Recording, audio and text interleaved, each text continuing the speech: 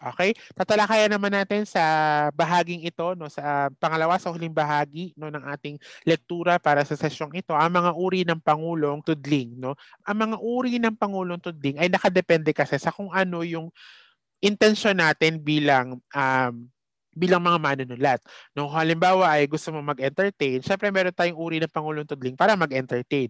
Kung gusto mo naman ay maging critical sa isang usapin o sa isang issue, meron tayong uri ng pangulong tudling para doon. So in a sense, ang uri ng pangulong tudling tulad ng uri ng mga balita batay sa nilalaman ay nakabatay sa content o nilalaman nito. Una ay ang editorial na nagpapabatid o impormasyon. Sa editorial ng pagpapabatid o impormasyon, sinusubukan nitong ipaliwanag o linawin ng isang issue sa hangaring higit na maunawaan ng balita o pangyayari. Hindi mo kinikriticize ang isang issue, no, hindi ka pumapanig sa isang panig na hinggil sa isang usapin, kundi nililiwanag mo lang yung mga bagay na malalabo hinggil sa isang issue. For example, yung bakuna. Halimbawa ako isang dyaryo na pro-government. Ang ganda ng example ko. No? Halimbawa, ako isang dyaryong pro-government. Ang daming mga taong nagda-doubt o may nagdadalawang isip sa effectivity, efficacy, no, ng Sinovac vaccine, no, for example. At ako bilang isang bilang manunulat ng editorial, no, na pro-government, pagtatanggol ko yung sa Sinovac, yung desisyon ng gobyerno na gamitin ang Sinovac bilang pakunahing bakunang ipapamigay, no, sa publiko. Ang hangarin ko lang, no, para ipakita sa aking mga mambabasa na hindi naman talaga ako bias, no, bilang manunulat, ay gagamitin ko yung aking editorial para ipaliwanag kung gaano ka-safe, kung gaano ka-quality, kakataas ang kalidad ng Sinovac vaccine without telling them na ako ay pro-government. Gets natin? Yun. Okay. Sana naunawaan natin yung example ko. So, o kaya naman, gusto mo lang talaga mag-inform ng isang, halimbawa, may mga editorial naman ako nababasa o mga opinion articles tungkol sa birthday ng isang santo. O kung gusto mo, ganun lang, no, para safe talaga. So, yun ang tinatawag nating editorial ng pagpapabatid o impormasyon. Meron din tayong tinatawag na editorial ng interpretasyon o pagpapakahulugan. No, dito naman, binibigyan kahulugan ng isang pangyayari, kasalukuyang kalagayan, o isang bahagi ng ating lipunan sang-ayon sa paningin ng pahayagan. Halimbawa yung pagdagsa, no, ng mga mananampalataya sa anong simbahan to? Sa Quiapo Church, no, noong naganap ang translasyon, no, na may mga naniniwala, no, na dapat pinigilan yan ng government at ng simbahan dahil yan ay super spreader ng COVID-19. May mga naniniwala naman na paano mapipigilan ang isang sambayanang umaasa na lang sa himala, 'di ba, no? So meron tayong dalawang sides o meron tayong dalawang panig na pinagbabangga, no? At ang layunin mo naman bilang isang dyaryo, ayaw mo namang pumili ng isang side, no? Kundi ang gusto mo lang ay bigyan kahulugan bakit nagkakagulo ang mga taong ito sa kabila ng nagaganap pa ring pandemya. So ang gagawin ninyo ay imbes na pumili ka ng panig ng mga deboto versus panig ng mga hindi deboto pero pinupuna yung naganap na translasyon, ang ipapakita mo na lang sa iyong mga mambabasa ay bakit patuloy yung ganitong uri ng paniniwala, no, sa kabila ng pandemya. Bibigyan kahulugan nyo yung pangyayari. No, maaari kayong kumonsulta ng isang otoridad, isang sociologist, isang anthropologist, no, na magpapaliwanag sa ganung uri ng debosyon pa rin ng mga Filipino sa kabila ng pandemya. Pero hindi ka nag-a-against sa kahit anong side. Gets natin? At meron naman tayong editorial ng pamumuna, no? Criticism. No, isa itong hayagang panunuri, ngunit hindi naman pagbatikos tungkol sa isang mainit na issue. May layunin itong magmungkahi sang-ayon sa paninindigan ng pahayagan. Maraming mga pahayagan ang dito umiikot ang kanilang mga editorial. No, pinupuna nila yung isang balita, yung isang issue. Okay, meron din tayong editorial ng pagpaparangal o pagbibigay puri, no? Ang isang editorial ng pagpaparangal ay nauukol sa isang tao o kapisanan na nakagawa ng mabuting bagay. Halimbawa, birthday ng isang bayani o kaya naman ay birthday ng isang opisyal ng gobyerno o kaya birthday ng isang kilalang tao. No, pwede tayong magsulat ng editorial tungkol sa mga ganong bagay. Meron din naman tayong editorial na argumentatibo o nakikipagtalo. Sa isang editorial na nakikipagtalo, ito ay nagbibigay ng impormasyon at interpretasyon at ang tanging layunin nito ay hikayatin ng mambabasa at pumanig sa ideya o paniniwala ng pahayagan. So baka tanongin ninyo, sir, ano pong pinagkaiba nito sa editorial ng pamumuna? No? Ang editorial ng pamumuna ay nagmumungkahi. Ibig sabihin, nagbibigay siya ng option sa kanyang mga mambabasa. Samantalang editorial ng nakikipagtalo ay meron itong layuning hikayatin ang mambabasa na pumanig sa paniniwala ng pahayagan na may kaugnayan din sa susunod na uri ng editorial. No? Sa editorial na tumutuligsa, no, inihaharap dito ang dulot na kabutihan at kasamaan ng isang issue at tinatalakay ang katwiran na magkabilang panig subalit ang katotohanan ay ipagtatanggol ng isang panig lamang. So dito, sa argumentatibo at doon sa naunang binigay nating halimbawa, yung pamumuna, no, ay meron tayong isang issue. No, pero malinaw yung paninindigan ng isang pahayagan kung ano yung kanilang pinaniniwalaang panig o paninindigan o argumento. No? Samantalang sa editorial na tumutuligsa, ipe-present niya sa'yo. Ipapakita niya sa'yo ang kabutihan at kasamaan ng isang issue o ng isang usapin. Subalit ang katotohanan ay pinagtatanggol lang niya yung isang side, no. Nagma-mask siya, no, na kunwari ay pinapakita niya yung both sides, pero ang totoo ay isang panig lang talaga yung kanyang ipine-present sa iyo o ang gusto niyang ipapaniwala sa iyo. Okay, at meron din tayong editorial ng pagkapahalaga sa isang natatanging araw. Tinatalakay nito ang mga pambansang pagdiriwang. No? Halimbawa, National Heroes Day, Christmas, birthday ni Rizal, no, bagong taon, araw ng kalayaan, undas at iba pa. So meron tayong isang particular na editorial na tumatalakay, no, sa mga okasyong ito. At ang huli, ang tinatawag nating editorial na panlilibang. No? Sa editorial na panlilibang, grade 8, nahahawag ito sa sanaysay na informal. No? Tumatalakay ito sa anumang panig ng buhay sapat na nakabibili ang paksa. So maaaring ito ay tungkol sa bakasyon, no, ito ay maaaring tungkol sa isang masarap na pagkain, isang magandang restaurant at iba pa, no. At ito ay ang pangunahing layunin niya, ito entertain kumbaga. Okay, yan ang mga uri ng editorial. Subalit, hindi naman lahat yan ay isusulat natin, no, dahil nga pipili lang tayo nung kaya natin gawin sa ating limitadong panahon. So ang gusto ko makita yung pagiging critical ninyo, no, bilang mga estudyante. So ang asahan ninyo sa ating gawain para sa sesyong ito ay nakaukol sa isang napapanahong issue na maaaring may direktang epekto sa inyo o kaya naman ay akala ninyo ay walang direktang epekto sa inyo pero meron talaga, no. So ang ating mga posibleng gawing editorial ay yung editorial na pumupuna, ang editorial ng pamumuna o editorial na argumentatibo, no. So tandaan natin grade 8, no, hindi dahil nakalagay diyan argumentatibo, tekstong argumentatibo lang yung gagamitin ninyo. Hindi dahil ito ay editorial, no, tekstong argumentatibo lang yung inyong gagamitin. Ito na yung kulminasyon, no, ng iba't ibang uri ng gamit, no, gamit ng iba't ibang uri ng teksto na tinalakay natin simula pa noong unang markahan. So dapat makita natin yung apat, yung argumentatibo, informatibo, narratibo at deskriptibo. Dahil dito, ang layunin mo kasi ay mapaniwala o kaya naman mahikayat yung iyong mambabasa. At syempre, gagawin mo ang lahat. So dulang gamitin mo yung apat, no, na uri ng teksto para mapaniwala mo yung iyong mambabasa sa isang issue na iyong pinaniniwalaan. Naliwanag ba? Basahin ninyo yung mga halimbawa nating teksto at tiyak ko na nandoon yung iba't ibang uri ng teksto na ginamit, no, para mapaniwala at mahikayat nila yung kanilang mambabasa. So eto na, nasa huling bahagi na tayo ng ating talakayan para sa pagsulat ng editorial. No, ito yung mga dapat tandaan, no, sa pagsulat ng editorial. Ito yung mga tips, no, sa pagsulat ng editorial. No. Ang katotohanan niya, yung anyong 131 ng pagsulat at yung iba pang mga kaalaman na dapat ay natalakay na natin noong unang markahan pa lamang, inilalapat na lang natin sa iba't ibang uri ng teksto. So ibig sabihin, yung anyong 131 ng pagsulat, hindi lang siya ganun lang.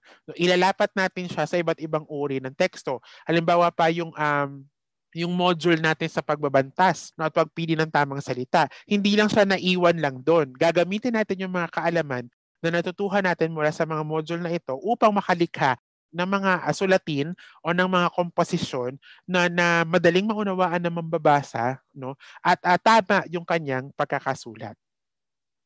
Okay? Ano-ano mga dapat nating tandaan no, sa pagsulat ng editorial? Nabanggit na natin ito kanina. Number one, maging tiyak sa paksa. Ibig sabihin, iisang paksa lamang yung tinatalakay ng isang editorial. Hindi bawal na magbanggit o magsama ng ibang mga usapin. Pero babalik at babalik ka sa orihinal na paksang pinagsimulan mo no, ng iyong pagsusulat ng editorial. Pangalawa, sumulat ng tiyak, wasto at simple. Nabanggit na natin ito sa pagsulat ng balita, no? Pag sinabi nating wasto, ibig sabihin tama ang mga detalyeng nakasulat. Pag sinabi nating tiyak, ibig sabihin ay hindi paligoy-ligoy, no, yung iyong komposisyon. Pangatlo, iwasan. Ito nakikita ko isa sa mga pangunahing sakit no, ng marami sa inyo. Iwasan ang pagsulat ng mahabang talata. No, kaya nga meron tayong anyong 131 sa pagsulat. Bakit? 1 para sa panimulang talata, 3 para sa gitna, no, at 1 para sa dulo. No, yung ganong konsepto ng pagsulat, ilalapat natin yan sa pagsulat ng iba't ibang uri ng teksto, kahit gaano kahaba yan. No, baka sabihin nyo naman, sir, yung 1315 na talata lang yun. Pero hindi ibig sabihin na dahil tinuro ko lang sa inyo yung 5 na talata, o yung anyong 131 sa pagsulat, lahat ng composition ninyo, starting from that point, o sa simula nung nabasa nyo yung module na yun, ay puro 5 talata lang. Hindi ka na umunlad. No? Ibig sabihin lang, yung concept ng panimula, gitna at wakas, ilalapat natin sa iba't ibang uri ng teksto. At isa sa mga pinakamagandang paraan para sa pagpapakita ng organisasyon sa pagsulat ng kahit anumang komposisyon, iwasan ang sobrang habang talata, yung pinagsasama-sama na lahat ng mga gustong sabihin sa isang paragraph o sa isang talata lang. Nang nangyayari, nagiging cramped, nagiging siniksik sa isang talata lang na parang lahat ng mga impormasyon ay hindi mo kayang hatiin sa iba't ibang talata, no? Dapat ikaw bilang manunulat, dapat kayo bilang isang grupo ng mga manunulat ay alam ninyo kung kailan puputulin yung isang talata o ito na, isang diwa na ito, isang diwa na ito, isang diwa na ito para mas maging organisado at mas masarap basahin yung isang sulatin o komposisyon. O, tandaan natin yan, iwasan ang pagsulat ng mahabang talata. Maliban pa rito, iwasan rin ang paggamit ng mga mahaba at hindi kilalang mga salita. Huwag kayong mag-imbento, pakiusap grade 8. Alam na alam ko kapag iniimbento nyo yung mga salita dahil hindi ko ito na-encounter ever, no, kahit ako ay nagsusulat. Bagamat alam ko na magkaiba tayo ng dialect na ginagamit, ako ay Tagalog Bulacan at kayo ay Tagalog Laguna, ay o iba pang mga uri ng Tagalog, hindi ibig sabihin mag-iimbento ka ng salita no na iyong gagamitin dahil nahihirapan kang isalin ito sa Filipino. Halimbawa ay internet connection. Syempre iisipin mo, okay, connection, internet. Okay, so ang Filipino nito ay internet connection. Hindi ganoon, hindi ganoon ang pag-iisip sa Filipino, no? So ano yung maibibigay kong tips no hinggil dito? Iwasan niyo ang paggamit ng Google Translate, pakiusap. Alam na alam ko kapag ginagamit niyo yung Google Translate sa inyong pagsasalin kasi halatang-halata talaga, no? Kumonsulta kayo sa diksyonaryo, yung legit na diksyonaryo. Marami naman online na lehitimong diksyonaryo sa Filipino, no? Dictionary.ph, isa yan sa mga magagandang diksyonaryo na Tagalog-Filipino online at marami pang iba. Kung hindi ninyo maisalin sa Filipino yung isang salita, no, at hindi niyo makita kapag binabasa ninyo ay parang hindi talaga siya tama, ibig sabihin baka ang pinakatumpak na gamitin ninyo ay gamitin niyo na yung mismong English, no, dahil nahihirapan na talaga kayong maghanap ng salin nito sa Filipino. Pero tandaan natin no na hangga't mayroong salin ito, formal at maayos sa salin ito sa Filipino, yun ang gamitin natin. Maggagamit lang tayo ng English kapag wala na talaga tayong pamimilian. Okay? At pangalawa pang tip na maaari ko maibigay sa inyo, para makita ninyo ang inyong mga pagkakamali sa pagsulat, no? Balikan ninyo yung inyong isinulat. No, basahin niyo ulit. Pagkatapos ko kasi isulat, sigurado ay pinapasa niyo agad sa akin o kaya naman ay ayaw niyo nang basahin kasi cringy, no? So hindi ganoon, no? Kung nagki-cringe kayo sa sarili niyong sulat, ibig sabihin may mali kayong nagawa. No, kaya dapat ay basahin niyo muli yung inyong isinulat para makita ninyo kung ano nga ba yung mga posibleng pagkakamali na inyong nagawa. Okay? Ikalima, bumuo ng 5 hanggang 6 na talata lamang. May iksi ngunit kompleto. Para ito sa kaso ng editorial ha. So meron tayong 5 hanggang 6 na talata lamang. Okay na sa akin ang ganong haba. Bagamat may mga editorial na mahahaba, 5 hanggang 6 na talata lang talaga yung kumbaga ay conventional na haba ng isang editorial. Ika-6, ang huling talata ay kinakailangang naglalaman ng mabuting kaisipan na kikintal sa kaisipan ng mga mambabasa. Kaya mapapansin ninyo, may mga comment ako minsan sa inyong mga komposisyon na dito nyo ilagay yung sipa ng kwento. Di ba? Kapag sinabi nating sipa ng komposisyon, ibig sabihin, nag-iiwan siya ng marka sa inyong mga mambabasa. Kaya dapat yung huling talata, nandoon yung pinakahuling mensahe ninyo para sa inyong mga mambabasa. At huling atip na may bibigay ko sa inyo, basahin muli ang isinulat na editorial at iwasto ang mga napo ng pagkakamali. Dahil ang ating editorial ay binubuo ng isang grupo maraming mga matang titingin ng inyong komposisyon. So hanggat maaari ay basahin ito ng lahat ng miyembro ng grupo at magkaroon kayo ng kumbaga ay collaboration upang yung inyong pagsusulat ng editorial ay hindi magmumula sa isang tao lamang o sa 2 tao lamang, kundi doon mismo sa effort ng buong grupo. Ang sarap-sarap na makagawa ng isang output na pinagtulungan ninyo talagang lahat. At pinaka-ayoko pa naman grade 8 yung nagsusumbong ng mga estudyante dahil hindi sila tinutulungan ng groupmates nila. So ang ikaw na groupmate nila ay nakasabit lang sa kanila. So kung ano yung nakuha nilang score, yun din yung makukuha mong score. Tapos wala kang effort, di ba? Parang napaka-unfair naman yun para sa inyong mga groupmates. Lalo na ngayon sa ating remote learning setup. Unfair na nga yung remote learning setup para sa ating lahat. Magiging unfair ka pa para sa inyong mga kaklase. So kung ikaw ay may dinadana sa problema sa usapin ng pagsulat, sa usapin ng pag-compose ng iyong mga sulatin, ay wag mong i-abandon yung iyong mga groupmates na hindi ka na lang magpaparamdam sa kanila.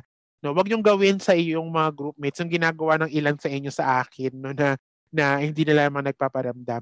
Ipakita ninyo yung concern ninyo sa inyong mga groupmates. Lalo pa na tayo-tayo lang naman din talaga ang magdadamayan sa ganitong uri ng sistema. So tayo-tayo din ang magtutulungan. So huwag kayong mahihiyang lumapit sa inyong mga groupmates kapag kayo nahihirapan para itong mga groupmates niyo ay lumapit din sa akin kung ano nga ba ang pwede nating maging tugon sa inyong mga problema. Pero tandaan natin ito kasi ito lang yung mahirap sa editorial. Kung mapapansin niyo, inuunti-unti ko kayo. Sa pagsulat niyo ng balita, by pair kayo. So ito sa pagsulat ng editorial, kayo naman ay grupo. Gusto ko kasing makita yung group dynamics niyo bilang mga estudyante. Na kahit napaghiwa-hiwalay tayo physically, ay marunong pa rin tayo makipag-ugnayan sa ating mga kaklase. So maging collaborative sa pagsulat. Okay? So yan ang ating lektura para sa editorial. Muli kung tayo ay may mga tanong, ipaabot ito sa pamamagitan ng social media at ng aking email. Kahit meron kayong tanong sa mga panuto o instruction doon sa ating mga gawain, ipaabot ninyo sa akin kasi meron ding ilan sa inyo na hindi nakakasunod doon sa panuto dahil hindi nila naunawaan yung panuto. Kung may mga tanong kayo kahit sa panuto, ipaabot nyo lang sa akin. At tutugon naman ako kahit medyo nahuhuli sa pamamagitan ng aking email. Okay? Kung wala na tayong concern pa hinggil sa ating talakayan sa pagsulat ng editorial, muli maraming salamat at palagi kayong mag-iingat. Paalam.